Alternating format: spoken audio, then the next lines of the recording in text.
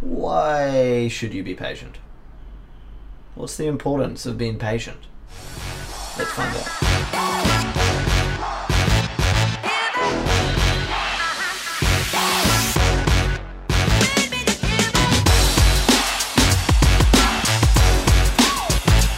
In a world filled with so much high-paced stress, high-level anxiety, fast, speedy turnovers, why should you be patient? Isn't managing stress levels and learning to deal with the anxiety the way to be? No, not at all. Because what patience does, what patience allows you to do, and in essence, the creation of mindfulness, because when you're patient, you are mindful. What the creation of mindfulness does for you is it allows you to see clearly what the actual problem is, first of all, what people are actually feeling, and it allows you to come up with an outcome, a solution that'll actually fix the real problem. Being impatient, succumbing to anger, succumbing to frustration, yelling, screaming, none of this actually leads to a proper solution. The solution in your head might be to yell back, or to argue your point, or to put your foot down in the sand and not allow yourself to budge or listen to others. But it won't come up with any solution, and the problem will still linger. Being patient, taking a breath, and allowing yourself to really listen, really feel, and really understand what's going on, being mindful, will allow you to come up with a lasting, appropriate solution. Whether it's in a situation with your family, with your children, where they are constantly pushing you, and I can't speak from experience, but I know from my friends who have kids how stressful and how hard it is to be patient with children. But allowing yourself to be patient in those situations allows yourself to really understand what's going on, allows yourself to see what message your child is trying to put across, allows yourself to see what learning you can offer your child in that situation. In a relationship, the same thing applies. Being patient when your spouse or your partner or your friend or your mother or your father, your cousin, whatever relationship it is we're talking about, and whatever message they're trying to put across, being patient allows you to really understand, to really feel where they're coming from. And when you can really feel and understand what that person is trying to put across to you, then you can really address a solution. And if there is in fact no solution, then you can address what's next. If it's a relationship where the differences really are incredibly vast, then you can make the decision to go your separate ways, to maybe pursue a different kind of relationship, maybe a friendship. But if it's a problem that you can identify with patience, that you can fix and that you can come to terms with and that you can create a solution for, then being patient allows you to do that.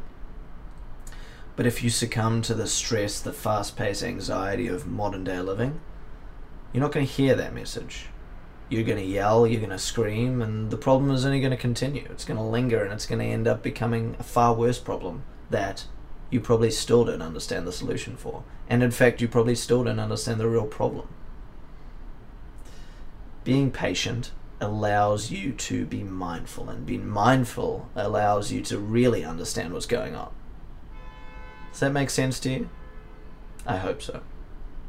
So, in saying that, I have a challenge for you. And it's going to start as 5 minutes. All you're going to do is tomorrow, let's set it as tomorrow, you're going to go into a situation where you're normally not feeling very patient. Let's say it's a conference call with your boss. Let's say it's a presentation at work. Let's say it's studying at university, or an allotted amount of time to finish your assignment at university, or it's a conversation that you've been delaying with your spouse or your friend or your mum. I want you to go into that, and you're going to say to yourself, all right, I'm going to be patient for the next 5 minutes. I'm going to force myself to be patient for the next 5 minutes. And in doing that, and actually saying that to yourself, you'll be mindful and aware of your level of patience. And you'll reiterate it to yourself if you find yourself starting to succumb to stress. Do this for 5 minutes. And you'll find that during that 5 minutes you attain more, you learn more, you don't succumb to your fears, your anxieties, and you actually kind of understand what's going on. And it's going to encourage you to do it for even longer the next day. Before you know it, you'll be being patient for half an hour straight. The other night at work, I bartended. And I bartended at a very busy bar. So things get very stressful, very full on, and being patient is incredibly hard. But I convinced myself for a solid 4-hour period to continue to be patient. And although there was times I slipped up, I kept reminding myself, be patient, don't sweat the small stuff. And it worked. I was more effective, the team was more effective, things worked more efficiently. I understood the problems of customers. I was able to relate to the customers. And I know it's on a minor scale, I'm pouring drinks. But you can apply this to any sort of level of your life. Whether you're a high-ranking CEO, or whether you're a first-time mother, or a first-time father, or whether you're in a tough place in your relationship. Next time, try patience. I hope you enjoyed that podcast. I hope this helps you grow and develop yourself. If you enjoy the podcast, please subscribe as always. And remember to head to Massie, that's MASSIE _bros on Instagram. Send us a message, hit us up with a follow.